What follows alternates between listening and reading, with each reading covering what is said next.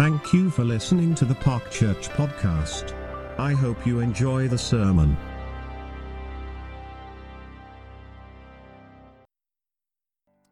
Please be seated. And I hope we reflect on the fact that people in past generations would have stood in this house of God and would have worshipped, used that paraphrase, and also would have sung unaccompanied when the church was built at first. And using that presenter's desk, the presenter would have led the congregational singing. And it's good sometimes to reflect on that, because that bigger picture of God's people, that's very much the story of the Advent season. Not just the story of our fellowship, our congregation over these last 155 years or whatever number it is now, but also the story of God's people down through the generations. And it's good for us to remember that, particularly in a week when, well, we're going to have an election. I was listening to the radio this morning, and the latest from that fellow Miller, is it John Miller you call him? The statistician from Glasgow University, is that we're heading for another hung parliament. Thought I'd cheer you up this morning. And in the midst of all the confusion and also, I think, probably the lack of interest. It was noticeable on Wednesday evening that the turnout for the hustings was considerably less than we've had before. Usually this downstairs has been well filled, well over 100 people. There was 50 here on Wednesday night. I don't take that personally at all. I think just the fact that it's Christmas, it's dark, it's miserable, and folk are a bit switched off, or decided how they're going to vote, had a lot to do with the fact that people just are not very engaged. And yet, our political leaders tell us that this election is probably one of the most important for a generation. And I would, with respect, suggest that it probably is. Because the outcome, one way or the other, will have a major impact on the future of our country, not only the United Kingdom, but also on our own land. And so, as I said last Sunday, I say again to you as a Christian minister, I would encourage you all to exercise your democratic right and to encourage others to do so. But we gather as the people of God, conscious that there is one who rules and reigns. The Advent season story is the one who rules and reigns. And we're conscious of that because actually when you look at it, so many of the promises tonight at the service of 9 lessons and carols, not all of this passage will be read, but these verses will be read from Micah chapter 5, one of the 9 lessons that are read at this traditional service. But you, Bethlehem Ephrathah, though you're small among the clans of Judah, out of you will come for me one who will be ruler over Israel, whose origins are from of old, from ancient times. And he will stand and shepherd his flock in the strength of the Lord and the majesty of the name of the Lord his God, and they will live securely, for then his greatness will reach to the ends of the earth. And that passage tonight will be read. In fact, it might even be one of our readings. I'm not very sure, one of the ones we've been given. But nonetheless, it'll be read. And yet, so often, we lose sight of the fact that there's a context in which this passage is given.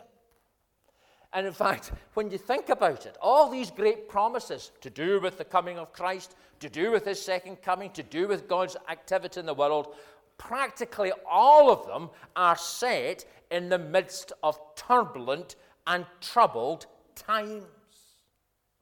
The context of this prophecy, given in the book of Micah, is that the prophet Micah was exercising a ministry probably roughly the same time as Isaiah was. Although Micah's ministry wasn't just within the southern kingdom, the kingdom of Judah, the southern part of what had been the kingdom of Israel, but that had divided and had split into 2 parts, but also amongst the northern part, what claimed to be Israel, what was often known as Samaria, that northern part. And Micah's ministry, alongside Isaiah, alongside other of the minor prophets, was to bring God's word of judgment, God's word of warning, and yet also God's word of promise. And actually those 3 things, a word of judgment, a word of warning rather, and a word of judgment, and a word of promise, those 3 things are all connected together in God's prophetic ministry. And actually, if you're testing prophecy today, however we understand that, we always have to understand that God's prophetic word is a word of warning, a word of judgment, and also a word of promise. Unfortunately, in the church, we all want to hear nice promises.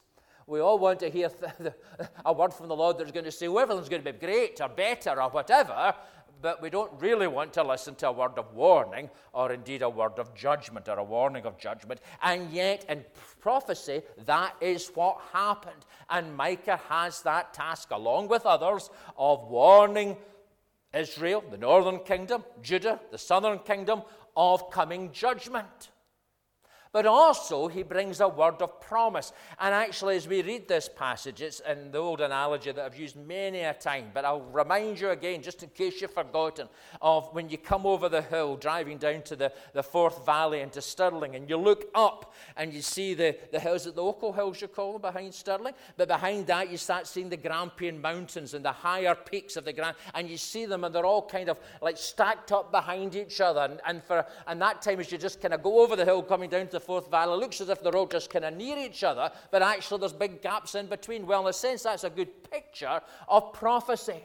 And in passages like this, we have that. We have the immediate events of what's happening in Israel and Judah. And the Syrians are mentioned. That was the power before Babylon. Nimrod is Babylon. Assyria was the rising power around the area of Syria, Damascus, we understand it today. And they were going to invade, and they were going to occupy the northern kingdom of Israel. So there's a word of prophecy about that.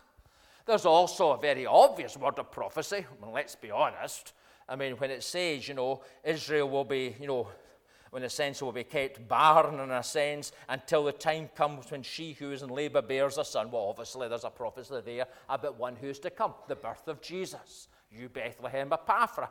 But there's also words that speak about the future. We'll come to them in a short time when it talks about in that day, declares the Lord, I will destroy your horses. And it goes on to speak about all of that. And there's all the bits of time in between. And so in passages like this, it's important to have that kind of, we almost could do with spiritual 3D glasses in order to give us an understanding of the depth. But then again, God's word comes to people in a time of crisis and calamity, and God's word comes with a depth, with an insight, with an understanding. It's not superficial. It doesn't make promises that perhaps some might make in public life. Buy now and pay later. And with very little long-term thinking. God's word has that length and depth to it. And so it's important to understand the setting. And the setting is at the very beginning, and again, this is never read, I don't think so anyway, in any lessons on carols. It says, marshal your troops now, city of troops, for a siege is laid against us. They will strike Israel's ruler on the cheek with a rod. What's happening is that things are getting worse. That there's forces building up. And the people of God are going to be literally besieged. And there's going to be a disaster. The city is going to fall. And Israel's ruler is going to face the consequences. And again, that happened in real life, in real history, with Israel, the northern kingdom, and then eventually with Jerusalem and the southern kingdom. But it also is a picture of God's people down through the ages. The people of God, the God of Abraham and Isaac and Jacob, the Jewish people in that land of promise, surrounded by the nations round about that hated them being there and wanted to destroy them. It was the situation at the time when Jesus was born. Judah, or Israel, had a king, King Herod, but he was a puppet king under the rule and control of the Romans. Last year, I think it was it last year? Was it Easter time? We watched a video film, a very good film, setting the scene. It was last year, it was at Christmas time, setting the scene for Christmas and the birth of Jesus, and actually very well presented to us, just the power politics and the things that were going on behind the scenes, and how Herod might think he was the bee's knees and pretended to be and had the palace and got the temple built and all the rest of it with that. But those trappings of power were only an outward sign of his actual fatal weakness, hence the reason why he was so frightened when the wise men came and told him that there was a king being born amongst the people. His position was precarious as it was. And that's a good reminder to us today. It's a good reminder to our political leaders who might like to think that they've got all power and authority, that actually it's a passing and fragile thing. That the rulers of this world and the great powers of this world think that they're the B's and E's and may appear, as some of them did this week at the NATO conference, as if they're the Lord of this world, but they're here today and gone tomorrow. It's also a reminder of the fact that there is a spiritual reality. There is a conflict going on in this world and has gone on between the power of God and his kingdom and his purposes and the power of the evil one and the evil forces arrayed against them. There's also a picture of the church. I spent time on Friday lunch with James, who works for Release International. We've had him here before, and he's going to be coming back later on next year, making arrangements for March already. And of the spiritual and practical besieging of the people of God in our world today, where martyrdom and persecution in various forms is all too evident and all too real, and particularly where the church actually often, ironically, is growing. And so even this verse sets the scene for the global picture of spiritual reality, of the pomp of power that so easily passes, of the frailty of our rulers, and of the march of time. And it's into that context that the promise is given. But you, Bethlehem Ephrathah, though you are small among the clans of Judah, out of you will come for me one who will be ruler over Israel, whose origins are from of old, from ancient times. Now again, for most of us, all of us sitting here this morning, will be well aware, of course, that Bethlehem was a bit of a one-horse town. If it had been in the Wild West, it would literally have been probably a bit of a one-horse town. Its claim to fame was it was where Rachel was buried. Isaac's wife, Rachel, was buried. That's its claim to fame. But actually, it didn't have much fame. It's not even mentioned. And when the land is divided and the settlements are mentioned in the book of Judges as to how the land is to be split up, Bethlehem's not even mentioned as one of the key towns, It's just a bit like, Cambuslang on a wet day. I can say that because I came from there. Just a bit of an nonentity. And yet here again there are principles that are important for us to remember. If God's word of prophecy is a word of warning and of judgment and of promise, if God's word comes to people in the midst of calamitous times, if it's to remind us of what God does, yes, in the immediate, but also in the bigger story of the events, not just of our life, but of our world, it's also a story of how God likes to take that which is nothing and make something of it. And of course, its claim to fame is that it was the home of David and David's family. And even there, King David was a nonentity in a sense. The youngest of a family. Remember the story of Samuel going to find a king for Israel? And surely, Lord, you don't ask me to come to this lot of people in this place. And even if you do, well, surely it's that big, tall, strapping fellow, not that one young wee lad that's been sent out to kind of look after the sheep, And the God who looks not on the outward appearance, but upon the heart. The God who delights to take somebody who is a nobody and make them a powerful and mighty servant of the Lord. This is the God of the Advent season. And although they are small among the clans of Judah, out of that little place will come for me one who will be ruler over Israel, fulfilling the promise that we mentioned again last Sunday, the promise given to King David that his throne would endure forever. What does that promise mean? It didn't mean much in history. David's throne after Solomon fell apart. The remnant of David's family was left with the little country of Judah. The rest of the rebels took over most of the country. And when that all fell apart, David's king never reappeared in earthly history. And yet God keeps his promises, as Karen so ably and helpfully is reminding us as we hear from the young people Sunday by Sunday. God is faithful to his word. But as Peter tells us, his keeping of his promises is not as how we understand keeping our promises. A day is like 1,000 years, and 1,000 years is like a day. The Lord's not slow in keeping his promises, but he has his own time and purpose for when they are fulfilled. And this is the God of the Advent season. And out of that little place, one starry night, there was born the one who will be ruler over Israel.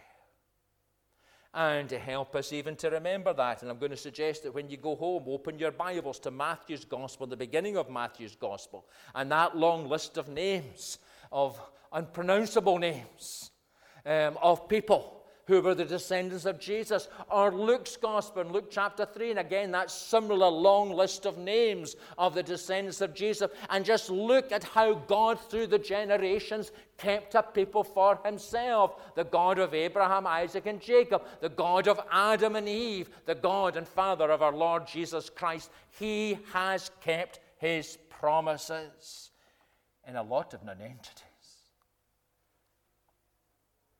A prostitute, a widow, a cripple,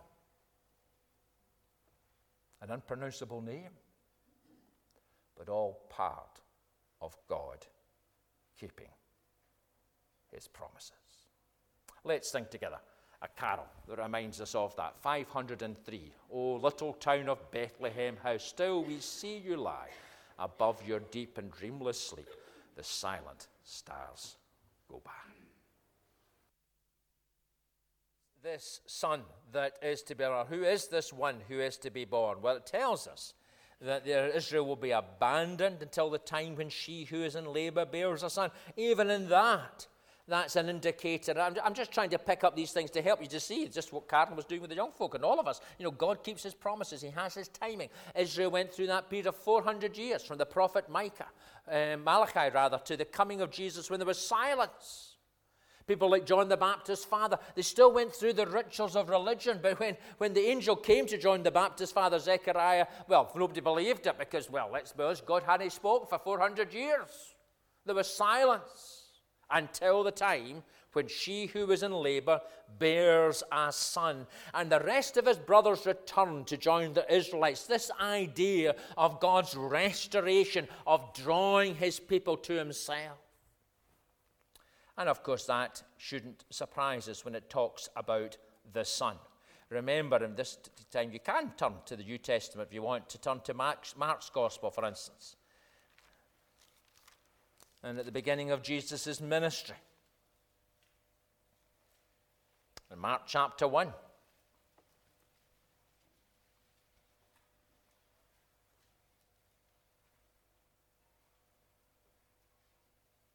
and at that time, verse 9, at that time Jesus came from Nazareth in Galilee and was baptized by John in the Jordan.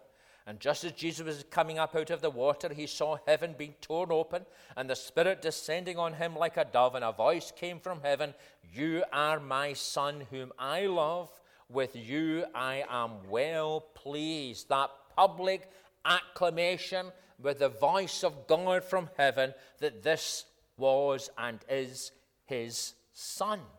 And again, in Mark chapter 9, and the story of the Transfiguration, and in verse 2 of chapter 9, we read, after 6 days, Jesus took Peter, James, and John with him and led them up to a high mountain where they were all alone. There he was transfigured before them. His clothes became dazzling white, whiter than anyone in the world could bleach them. And there appeared before them Elijah and Moses, who were talking with Jesus. Again, that idea, that line of the prophets and seen in Elijah, that line of the law seen in Moses, both standing in a sense accrediting the fact that this one who was in their midst was the fulfillment of what the prophets and the law spoke about. And Peter said to Jesus, "Rabbi, it's good for us to be here. Let's put up 3 shelters, one for you, one for Moses, one for Elijah." For he didn't know what to say. They were so frightened. Then a cloud appeared and covered them, and a voice came from the cloud, "This is my Son whom I love. Listen to him." And it's vital as we enter through this Christmas season. You see, people are quite happy to have baby Jesus, perhaps. They're quite happy to see the crib scene in the Cathedral Square or George Square in Glasgow, or even in a car, perhaps. They might accept that if they get it from one of their religious friends. But the reality is that the son that the prophet Micah is speaking about who's born is the one who will be a ruler, the one who is God. And we need to affirm that clearly in what we say and what we do over this festive and Advent season. That what we're worshipping isn't a baby as such. We're honoring the Son of God. the one whom the Father has accredited as his Son and shown his pleasure with his Son, not only from the voice from heaven, but as Paul tells us in Ephesians, by the Spirit bringing him again from the dead and now exalting him to the right hand of the Father. This is the Son of God. And it's not just Peter who, in a sense, didn't know what to say because they're so frightened in truth. As we gaze with wonder at the manger scene, we should be like the shepherds and the wise men who bow down and give God glory that his word has spoken and his promise has been fulfilled and his Son has come. And look what he also says about the Son. He will stand, verse 4, and back to Micah. He will stand and shepherd his flock in the strength of the Lord. Well, we're fairly bumping about. That's why I didn't do many in the first wee section. But in this section, turn to the book of Ezekiel. So it's just before Micah. Wind your way back. And it's a lot bigger than Micah, so you'll come across it. Ezekiel. One of my friends was saying he was doing a series of sermons from the book of the prophet Ezekiel. And I thought, oh my goodness. Yes. Don't worry, if I ever did, it wouldn't be verse by verse, chapter by chapter exposition. All scripture is from God, but not necessarily, at least for some poor soul like me, is up to going through it verse by verse or chapter by chapter. But here's Ezekiel chapter 34. And here's the word of the Lord came to me. Son of man, prophesy against the shepherds of Israel. Prophesy and say to them, this is what the sovereign Lord says. Woe to you, shepherds of Israel, who only take care of yourselves. Should not shepherds take care of the flock? You eat the curds, clothe yourselves with the wool, and slaughter the choice animals, but you do not take care of the flock. You have not strengthened the weak, or healed the sick, or bound up the injured. You have not brought back the strays, or searched for the lost. You have ruled them harshly and brutally. So they were scattered because there was no shepherd. And when they were scattered, they became food for all the wild animals. My sheep wandered over all the mountains and on every high hill. They were scattered over the whole earth, and no one searched or looked for them. Therefore, you shepherds, hear the word of the Lord. As surely as I live, declares the sovereign Lord, because my flock lacks a shepherd, and so has been plundered, and has become food for all the wild animals, and because my shepherds did not search for my flock, but cared for themselves rather than for my flock, therefore you shepherds, hear the word of the Lord. This is what the sovereign Lord says, I am against the shepherds, and will hold them accountable for my flock. I will remove them from tending the flock, so that the shepherds can no longer feed themselves. I will rescue my flock from their mouths, and it will no longer be food for them. For this is what the sovereign Lord says, I myself will search for my sheep and look after them. As a shepherd looks after his scattered flock when he is with them, so will I look after my sheep. I will rescue them from all the places where they were scattered in the day of clouds of darkness. I will bring them out from the nations and gather them from the countries, and I will bring them into their own land. I will pasture them in the mountains of Israel, and the ravines, and all the settlements in the land. I will tend them in good pasture, and the mountain heights of Israel will be their grazing land. They will lie down in good grazing land, and they will feed in rich pasture in the mountains of Israel. I myself will tend my sheep and have them lie down, declares the sovereign Lord. I will search for the lost and bring back the strays. I will bind up the injured and strengthen the weak, but the sleek and the strong I will destroy. I will shepherd the flock with justice. And as you read that, and I'm not going to ask you to jump very quickly, but if you can, if you want to John chapter 10, what does Jesus say? I am the good shepherd. And you see again the fulfillment of God's word and God's promises. And I will give myself for my flock. Here is a God who's passionate for people. Here's a God who cares for his flock. And obviously here we're not talking about the sheep and the moors. We're using it as a picture language. That's why David, in all his strengths, but also in his great weaknesses, could still testify to the fact that the Lord was his shepherd.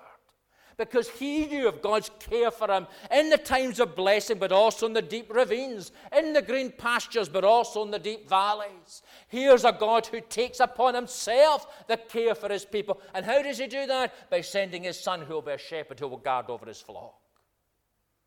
In the majesty of the name of the Lord his God. And his people will live securely, for then his greatness will reach to the ends of the earth. there is that place of security in the midst of the turbulence of our world, of our society, of the confusion, of the ebb and flow of history, and the ebb and flow of our human life. There is one who can bring us into green pastures and restore our souls, and it's the shepherd God. No wonder the shepherds were the ones who heard the call from the angels on that first Christmas. Glory to God in the highest. For it's the shepherd God who will stand and care for his flock. This is the one who is to be born. And notice how it says he will reach to the ends of the earth. And already in our opening psalm, in the passage from Ezekiel, in this story, we have that global picture. God's got that big picture of the world. In fact, actually, of the whole universe, the whole of creation. And that challenges, as I said last Sunday, our Western mindset, which is often foisted upon us and fed by, yes, our political rulers and by, yes, our education system and everything else. Let's just have a broad sweep and condemn everybody. It's fed by a contemporary society that I'm the king of the castle.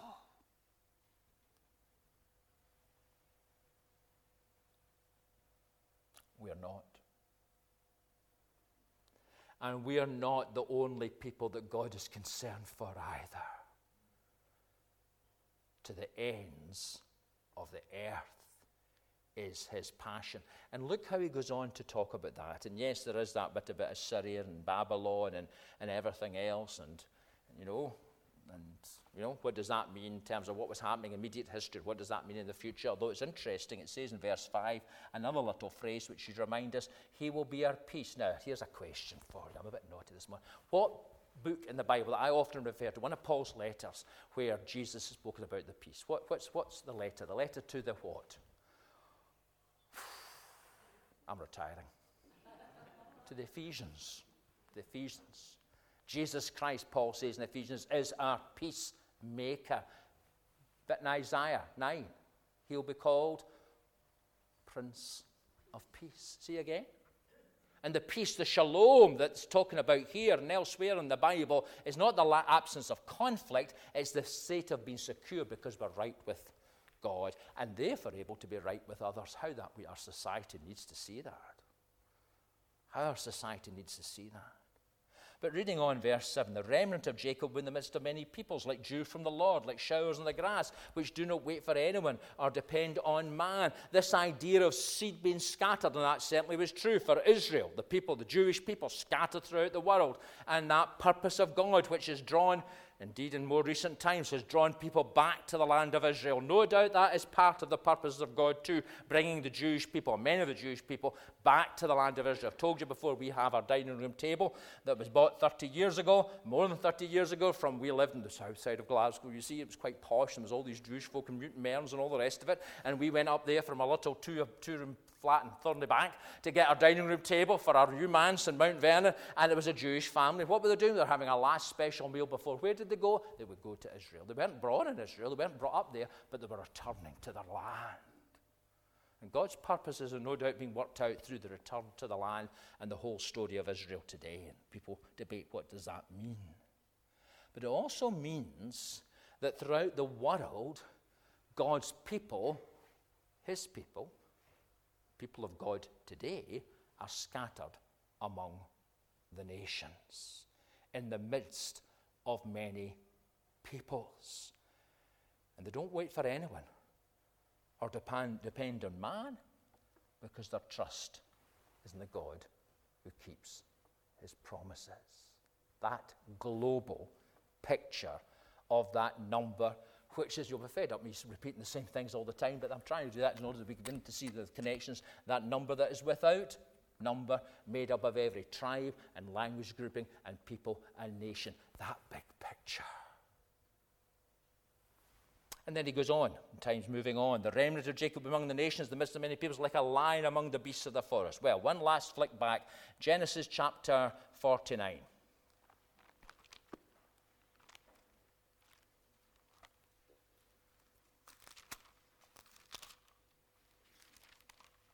And these are the promises given by Jacob to his family. Remember, Abraham called to journey, the promise given to Abraham, the covenant given to Abraham, that through him all the nations of the world would be blessed. The whole story around that, the birth of Isaac, his son, the promise being fulfilled in him, and then Isaac and Jacob, and then Jacob and Esau, and the whole story about that. And Jacob, this wild man, this strong character who is broken by God through a whole series of events in his life, including seeing the ladder up to heaven and everything else.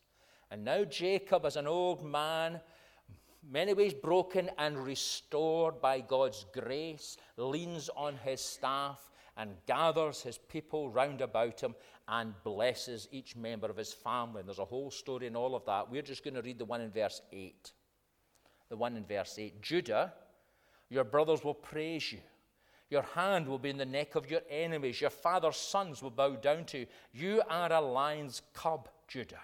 You return from the prey, my son. Like a lion he crouches and lies down, like a lioness who dares to rouse him. The scepter will not depart from Judah, nor the ruler's staff from between his feet, until he to whom it belongs shall come, and the obedience of the nations shall be his. He will tether his donkey to a vine. Even as we're reading that should start ringing wee bells in our head and mind. His coat to the choicest branch. He will wash his garments in wine, his robes in the blood of grapes. His eyes will be darker than wine, his teeth whiter than milk. Do some of those things ring a bell? Yes, praise God that they do. And look at that, I'll read this to you in the book of Revelation. And they see this vision. Who is worthy to break the seals and open the scrolls in Revelation 5? But no one in heaven and earth or under the earth could open the scroll or even look inside it. I wept and wept because no one was found who was worthy to open the scroll or look inside. Then one of the elders said, do not weep. See, what does he say? See, the Lion of the tribe of Judah, the root of David, has triumphed. He is able to open the scroll and its 7 seals. See, I don't know about anybody else. It's amazing. God keeps his promises. God has his people. God will bring about his purposes. And it's a global concern for this world. And the Lion of the tribe of Judah will come again to judge the living and the dead. And that final warning as we close is a warning. Look what, I find Micah myself. It's a warning. Look what happens at the very end of that chapter, chapter 5. In that day declares the Lord. And again, we spoke last Sunday of the day of the Lord, and that specific time. In that day declares the Lord, I will destroy your horses from among you and demolish your chariots. I will destroy the cities of your land and tear down all your strongholds. I will destroy your witchcraft, and you'll no longer cast spells. I will destroy your idols and your sacred stones from among you. You will no longer bow down to the work of your hands. I will root from among you your Asherah poles, like totem poles. When I demolish your cities, I will take vengeance and anger and wrath on the nations that have not obeyed me. Now that became true in immediate history in Israel and Judah. That became true when the fall of Jerusalem in AD 70 and the Romans pillaged it. That will also become true when God on that day will come in glory. And as I said last Sunday, there may not be many horses or chariots or totem poles in our land, but there's plenty of things that people bow down and worship. There's plenty of symbols of crass materialism, why some men in our world hardly have even enough food on their plate. It's interesting enough, the only other passage in Micah that people are familiar with are these verses in Micah 6. I'll read them to you. With what shall I come before the Lord and bow down before the exalted God? Shall I come before him with burnt offerings, with calves a year old? Will the Lord be pleased with thousands of rams, with 10,000 rivers of olive oil? Shall I offer my firstborn for my transgression, the fruit of my body for the sin of my soul? He has shown you, O mortal, what is good. And what does the Lord require of you? To act justly, and to love mercy, and to walk humbly with your God.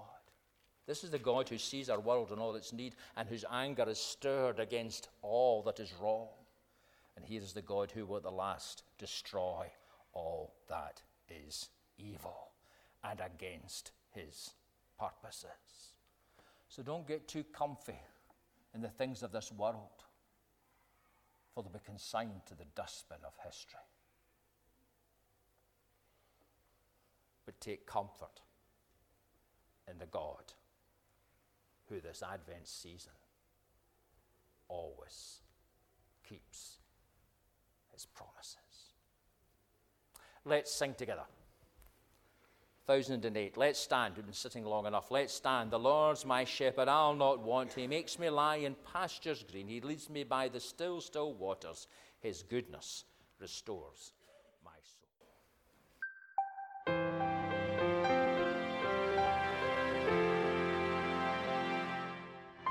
Thank you for listening to the Park Church podcast. I hope you enjoy the sermon.